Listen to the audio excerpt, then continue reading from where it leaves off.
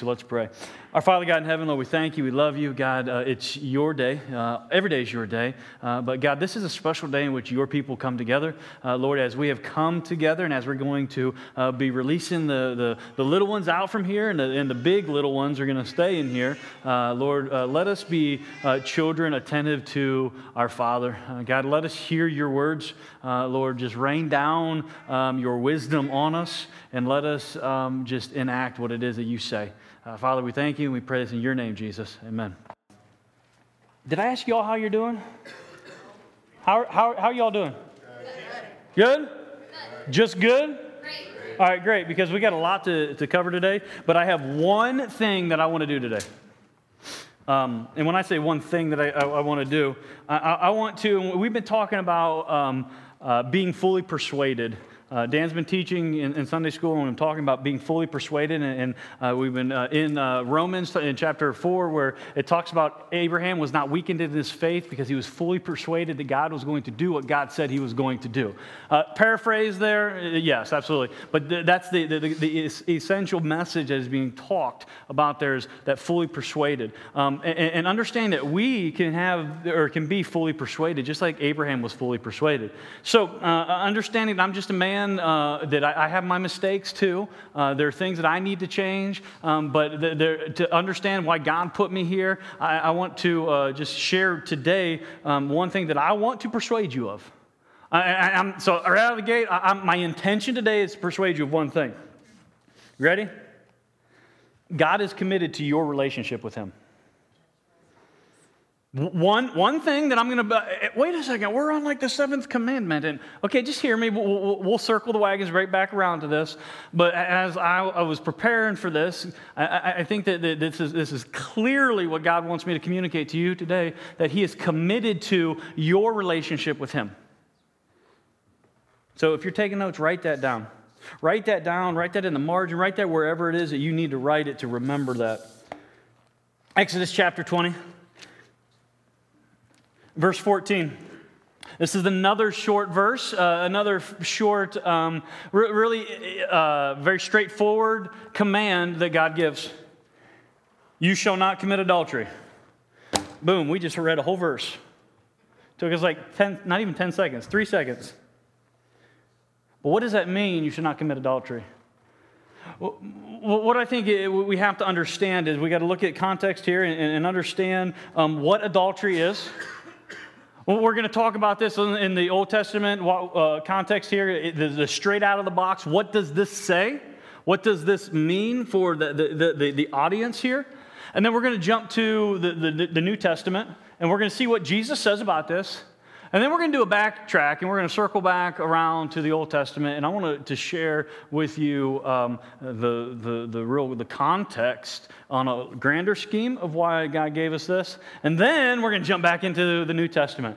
So if you're like gauging, okay, I got to get out of here at a certain time, well, understand we're going to go old, new, and we'll be done. We ready? All right, cool. So to commit adultery, what does that mean? Well, I have this awesome tool called a computer, and I looked this up on my Bible software, which Geeks Anonymous have, and it says to have sexual intercourse with other than a spouse. To have sexual intercourse with one other than a spouse. Okay, I think we understand that, right? It's clear that what it means to commit adultery is written out. It doesn't go into great detail about everything in Scripture. It says, do not do this. The interesting thing is that when the complete Levitical law was given, when the Mosaic law and the sacrifice system was given, it is clear that what the penalty for adultery is. Anybody want to guess what the penalty for adultery is? Death, right? It's stoning. And not in the happy kind. It's death, right? Throw big, stinking rocks until they breathe no more. All right? Why is this so important? We're going to get into that in a little bit, but I want to give you a little bit of a taste here. The reason that this is so important, the reason why God says this, that the practice of adultery is a violation of God's purpose for marriage. God holds he holds marriage at a high level. He identifies it and identifies in it and through it and with it to his people. We'll explain a little bit in a minute. But understanding that marriage is not something like society has taken and kind of run through the mud. Marriage is a very high level priority in God's purpose and his plan. Now, please, if you're here and you're not married, or I'm not saying that you're insignificant. Remember, I started out, everybody has got purpose and plan, and God is going to use you. Just let's follow through here and understand why marriage is so designed by God and useful in his acting out of his plan. In the ancient world, these people that were would have been receiving this message initially, this was known as the great sin. And why was it known as a great sin? Just like I just said, it's foundational for the creation order. God created in order. He didn't create in chaos. He said, this is the way it's going to be, and this is what happened. So understanding that, we understand that husbands and wives can hardly function fully as one flesh if there's no trust in this area. If there's no trust, and that's what adultery does. It breaks down trust, and a lot of other evilness or a lot of other sins can come out of this. I wrote down here in my notes that sexual relations are the vital seal, or the virtual seal, vital as well, virtual seal of a marriage covenant, and adultery betrays the emotional, psychological intimacy that especially connects adult men and women within marriage. Hear me when I say this. I'm reading what God says. I'm not beating anybody up. I want us to understand that God says this for a reason. Why he says this is because it's important. Well, duh, Lee, I get it. Well, Jesus reiterates all of this. He takes what is given in the Mosaic Law, he takes what is given by Moses on top of Mount Sinai, saying, do not do this, and he expounds even deeper on it. Turn to Matthew chapter 5. Look at that. We're a fourth of the way through already. This is the first Old Testament part's knocked out. We're going to first New Testament part. Matthew chapter 5. We're going back to the Sermon on the Mount. Matthew chapter 5, verse 27.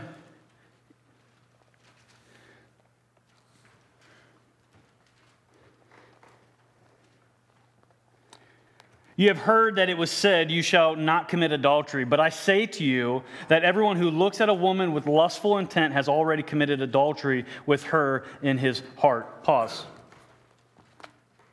Jesus does not take, and I think this is highly important, Jesus does not take that Old Testament law and say, no, we're going to throw that away, and this is what you really got to understand. No, he takes the Old Testament law and he actually intensifies this.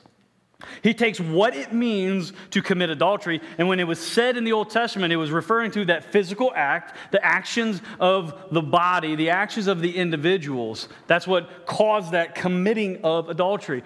Jesus now takes it and says, it's not just the physicalness of it, it's the psychological part. It's I'm going to say, the spiritual part that's involved now. He takes us to the next level. And what I want us to see initially here is what we have to understand is the commandments. Now remember, these commandments are not thrown on us to burden us, to weigh us down. These commandments are given to us so we can live a life that's free. Because the life in which God intended for us is a life that is freeing, not burdensome. He wants us to be freed from the bondage of slavery. He wants us to be free to live free and to live fully in Him. So understand when we see this, we can kind of understand and put these pieces together to say, you know what? The commandments are aimed at thought and motive. Thought and motive, not merely just deed. The Old Testament, when it says don't commit adultery, that was really, that deed, that physicalness was the focus. Jesus is intensifying this and saying it's not just the physical aspect of it, it's the thought and the motive behind it that are important as well. Because if I were to take a poll, most people would say, no, I've never committed adultery. I've never cheated on my wife, or I've never cheated on my husband. I would never do that. But then if we were to take and use the filter of what Jesus just said here, but have you ever looked at a woman with lust that's not your wife? Jesus says you committed adultery in your heart. This is why, and it's almost as if Jesus knew what he was talking about, and he was foreseeing into 2,000 years later when pornography is one of the greatest problems of this committing adultery. Because it's accepted by society. It's not accepted by God. So I don't know who needs to hear that. It's not accepted by God. We have to understand that God, he puts this, he gives us this direction so that we can live fully in him. That we don't have to have lust of the eyes and lust of the flesh and the lustful desires of life. It's what John says in 1 John. That doesn't need to be what controls us. What is to control us is God's Spirit within inside of us. So when we're looking at that crap, and that's what it is, it's actually worse than that, but we're in church, I won't say that. But if you're looking at that stuff, that's what Jesus is talking about. And it's not just for the dudes. I mean, statistics say that women are just as guilty. All right? So I don't want to keep on bringing this up, and yes, we got it, Lee, don't do this. Yeah, but understand that... all the kids are gone, so I can speak however I want, I guess. Sex is a good thing. Sex is designed by God to enjoy, but it's designed by God to enjoy to its fullest between a husband and a wife. Now, don't hear me say something I'm not. But I want to stress that if you're not living in that, if that's not the reality, don't take it out on me. Let's just reconcile this with God. Because remember what I started out to say when I started out by saying I'm going to fully persuade you that God is committed to your relationship with him. And when he's committed to your relationship with him, he's committed to overcome anything and everything that's holding us back. No matter what the level is. Well, I can't give up this and I can't do this. You can't is a lie from the devil. So we need to say, no, get rid of this. I can't. You hear me say this, and I love interacting with some of you. I hear this being regurgitated back to me. We don't try here, we train. Because triers say, I can't. Trainers say, and you know what, I'm going to do whatever it takes to get over this. And you know what, God has instilled in me the ability to do this. And this is so when we're approaching this, we have to understand that maybe you're sitting here and you're the one in bondage saying, yeah, I'm trying to overcome this and I just can't do it. On your own, you cannot. In the power, yes, the power of the Spirit of God who dwells inside of you, who raised Jesus Christ from the dead, you can do it. That's the message. That's that fully persuasion, that persuasiveness here is you have to be not just, I know what the truth is. No, I've got to be fully persuaded that God will and he can and will do this. This is not just, the scruffy now looking guy up here. By the way, I have a rebellion against my wife. That's why I'm not shaving. It's awesome. We do this every now and again. She hates it. But until I get a deer, listen to her. Yeah. We're going to be in lying here in a couple weeks, Darylyn. So, yeah. What? You can call me Willie, right? It's going to be great. But anywho, where was I going on with this? The train has derailed. Let's get back on track. No, squirrels they always, yeah, anywho. Thank you, Brian. Training, not trying. We're not going to just try to overcome something. We're going to train to overcome whatever it is, whatever obstacle is presented in our life. So whatever it is that's connected to this, and I understand the Old Testament does not It does not group all sexual sins in this commandment. It doesn't do that. Jesus takes and extends it out and to include all of this. And he actually says this about that. He says, if your right eye causes you to sin, tear it out and throw it away, for it is better that you lose one of your members than that the whole body be thrown into hell. And if your right hand causes you to sin, cut it off and throw it away, for it is better that you lose one of your members than your whole body go into hell. It's better to, I like to say that it's better to bite the bullet and face the music now than then. So just hear me when we talk about this. And when Jesus is saying, if that lust is in your heart, and not the lust, for your wife, because I think dudes, you need to lust over your wives, healthily. But you need to have that there has to be that sexual attraction, because God did intend that for marriage. He did throw this out here so you can enjoy this. So some people have been hurt and they don't. I don't know everybody's situation. I don't know where everybody falls. But that's part of that. God is committed to your relationship with Him. And He's committed to help you overcome whatever hurt, pain, suffering, whatever it is that's causing that. He's committed to you in that. So don't listen to the lie that you're not going to be able to do this and you're never going to be able to overcome this. He's committed. Let me move beyond the sex talk, because that's about as uncomfortable it is having that with your children, which my wife's had the two girls. I've got to have it with Gabe, and that's going to be interesting. So I'm thinking about using Legos. I'm not real good at Minecraft, and he loves Legos, so I can probably, or maybe I shouldn't do that because I might taint him for life. Any suggestions? Find me later. Because that's a path I haven't been down yet. Oh. Let's go back to the Old Testament, and let's look at kind of peel back layers even farther of why God said, "Do not commit adultery." Why did God say, do not commit adultery, like He says in Exodus chapter 20, verse 14? I wrote this down, and you have to understand how my brain works here. I just read it so you kind of hear this in my mind. Adultery is wrong because God doesn't like it. Okay? So let's start with that. Adultery is wrong because God doesn't like it. He's not required within the covenant stipulations to explain why He does not like certain things and does like certain other things. Those who keep covenant with Him do so primarily because they desire to obey His word out of love for Him, not because they are convinced of the self-advantageous ramifications of each commandment or prohibition. So basically, what I'm trying to throw out here is, because God doesn't like it, should be enough for us not to do it. And it's not just because, we want to try to please God. It's because we love Him. Part of the mission here at LifePoint is we're committed to making disciples, bringing glory to God by committing ourselves to make disciples. How? Loving Him passionately.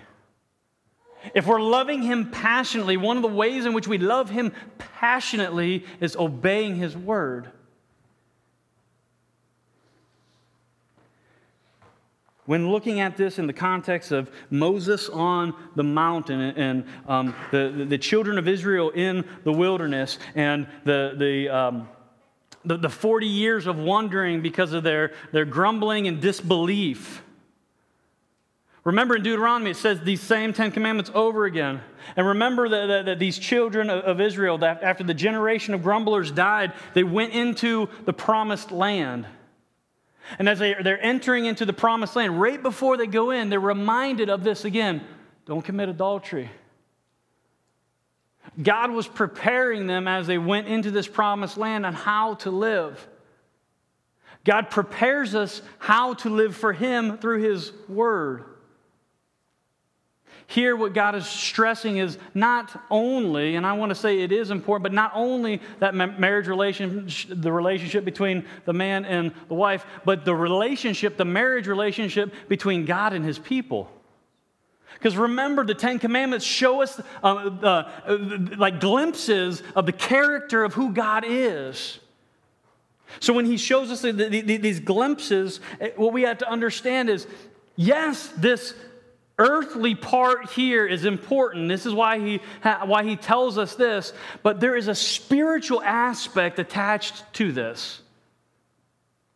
The spiritual aspect, what it does is we can understand that when we are not faithful to God and when we lust after other things other than God, we're committing adultery against God. Now, we would never say, yeah, you're right, I'm committing adultery against God. None of us would want to say openly that we're committing adultery against God, but we do that with our actions. What do you mean? Well, here, one example. If you raise anything to the level of worship that is higher than God, that's committing adultery against God. Anything. Remember, God gives us things to enjoy. I'm fully convinced of that God gives us things to enjoy, but when we take those things and we make them our God, we're committing adultery against our God. And what's the penalty for committing adultery? Death. What is it that we deserve when we commit adultery against God? We deserve death.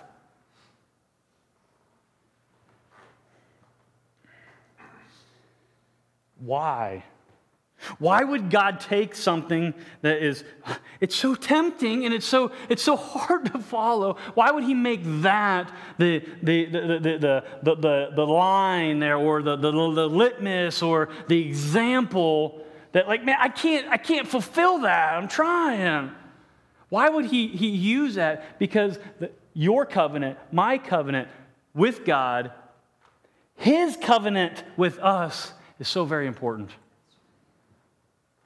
I have heard many a times, and it's disheartening at times to hear this. Like, it breaks my heart. Not like I'm disgusted. I'm disgusted at the enemy because he's winning in these situations. But I get heartbroken when people say, like, God doesn't care about me. Or are you a child of God? Yeah, I'm a child of God. But I just don't think he cares about me. Because if he really cared about me, he would show me why. Well, he would show me this, or he would do what it is that I want him to do. I bring up my kids all the time. I care for my kids, but I don't let them do everything that they want to do. If we let our kids do everything that they wanted to do, is that being loving? No, it's not. Is it hard to communicate that to a 9-year-old boy when you say, hey, you can't, you can't take Pappy's air nailer outside and play with it? He thinks that it didn't happen, Dad. Maybe. He thinks that Dad is keeping him held back from experiencing joy, when what Dad is doing is keeping him from doing what Dad did, nailing his fingers together. Some of you remember that, some of you don't. But that's my understanding as a father. Like, I know what's best for him in that same aspect. But on a much grander scale, God knows what's best for us. That's why he says, do this and don't do that. So that we can live a life that's freeing for him. So we can have this, how John 10:10 says, that this life abundantly.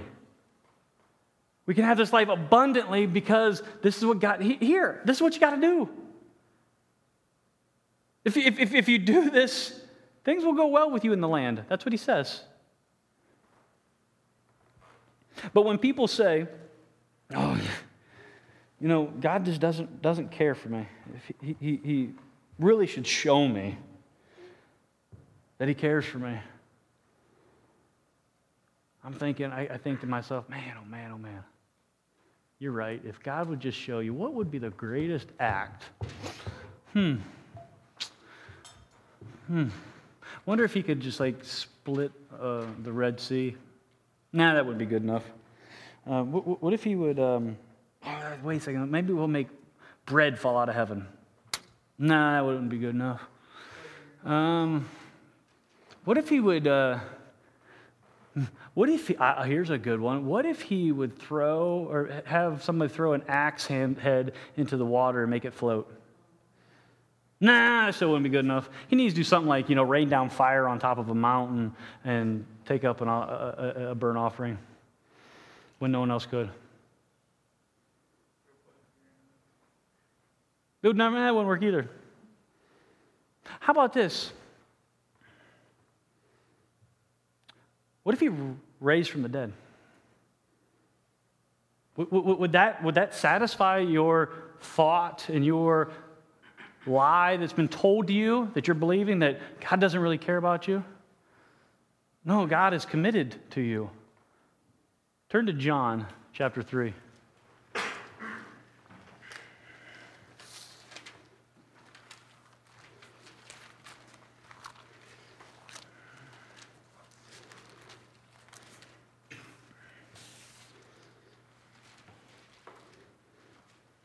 If you're keeping track, we're in the home stretch right now. In John chapter 3. Bless you. John chapter 3, it tells us the level of commitment in which God has for his children. Verse 16, you all know it. For God so loved the world that he gave his only Son, that whoever believes in him should not perish but have eternal life. Love it when you go on to 17. For God did not send his Son into the world to condemn the world, but in order that the world might be saved through him. If you break these verses apart, if you take John 3:16 and you read it in the original language that it was written in Greek, it blows your mind what is really said here. Because we read this like, for God so loved the world, like, yes, God loved the world. But that beginning phrase there, for, and in this translation, I know I love this translation of the Bible, but in this translation, it doesn't do it justice.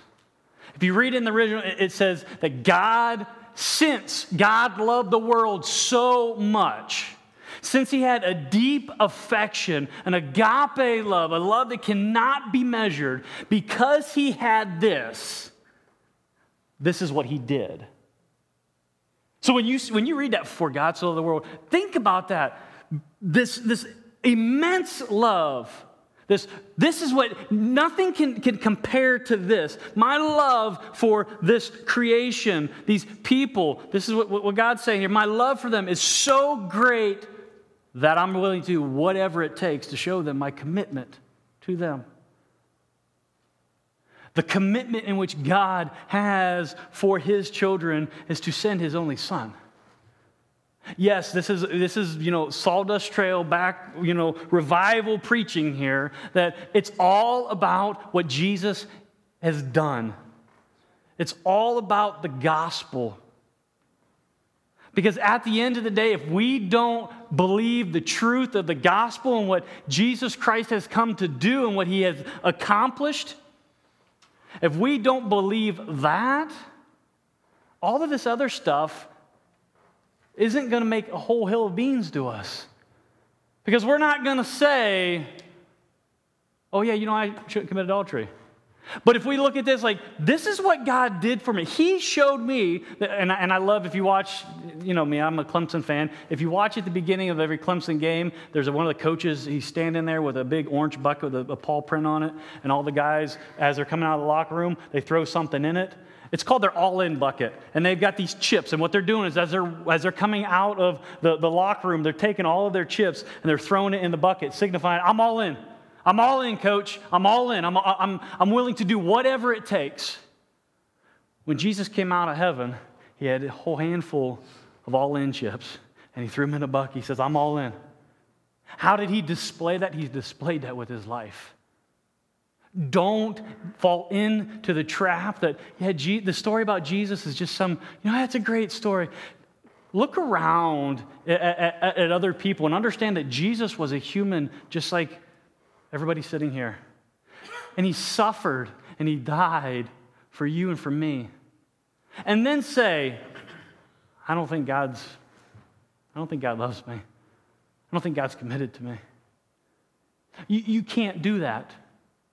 You cannot do that with a pure conscience. Look at the cross and say, yeah, but I still don't think you love me. What more can he do? The devil's throwing lies in there saying, well, he could do this, and he could do this, and he can give you this job, and he can make this healing happen, and he can make this take place, and he can... No, are all those things good, and can God do them? Absolutely. But none of them are a display of his love for you. His love for you has already been displayed. And why I stress this is for the fact that when he tells us hard things that are maybe they're accepted by society, but they're not accepted by God, what we have to understand is he's already went all in for you. He's worthy of living a life for.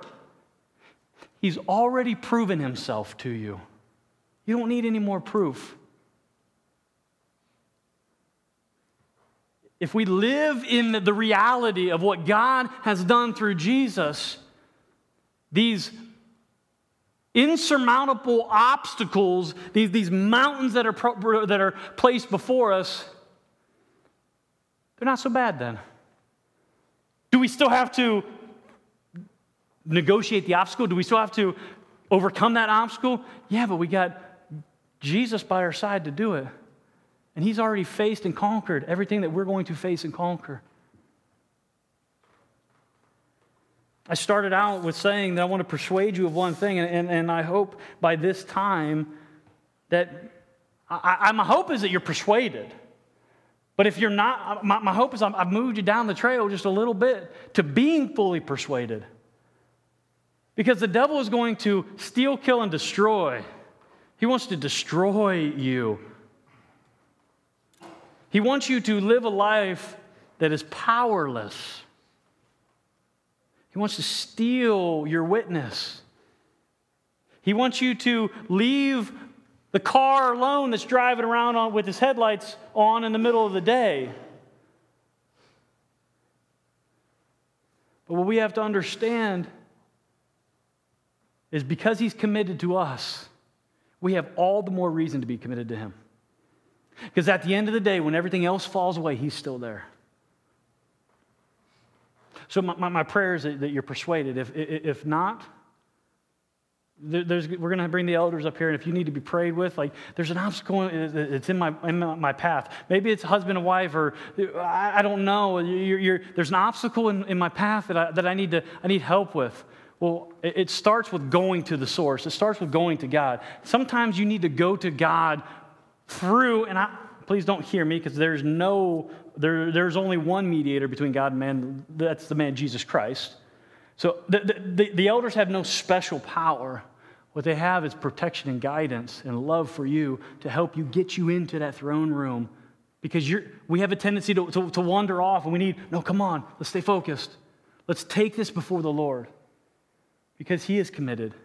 And the Bible tells us that with confidence we can enter the throne room. And what do we receive when we enter the throne room of God with confidence? Grace and mercy.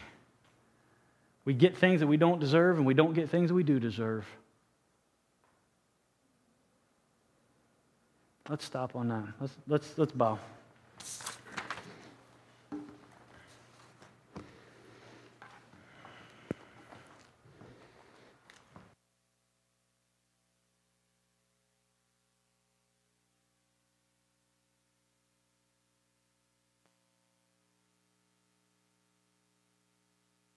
We thank you so much for your all-in relationship with each one of us as your children. Lord, we just thank you so much for the good things that you do give us, the blessings that come through marriage, through that relationship, and even if we're not married, Lord, just that all the gifts that you give us, Lord, those come as huge blessings to us. But Lord, help us to always stay focused on you as the giver of the gift, not the gift itself. Lord, I pray that our hearts would be moved towards you that we would be all in to our relationship with you. We thank you for the power that you've given us, that those mountains they are passable, they're movable through your Spirit. Lord, we thank you, we love you. God, as we close today in prayer, let us take every burden aside and seek you and worship. Lord, that we would come with you with undefiled hearts, purely seeking your grace and your love that you've poured out so greatly for us. And it's in Jesus' name we pray. Amen.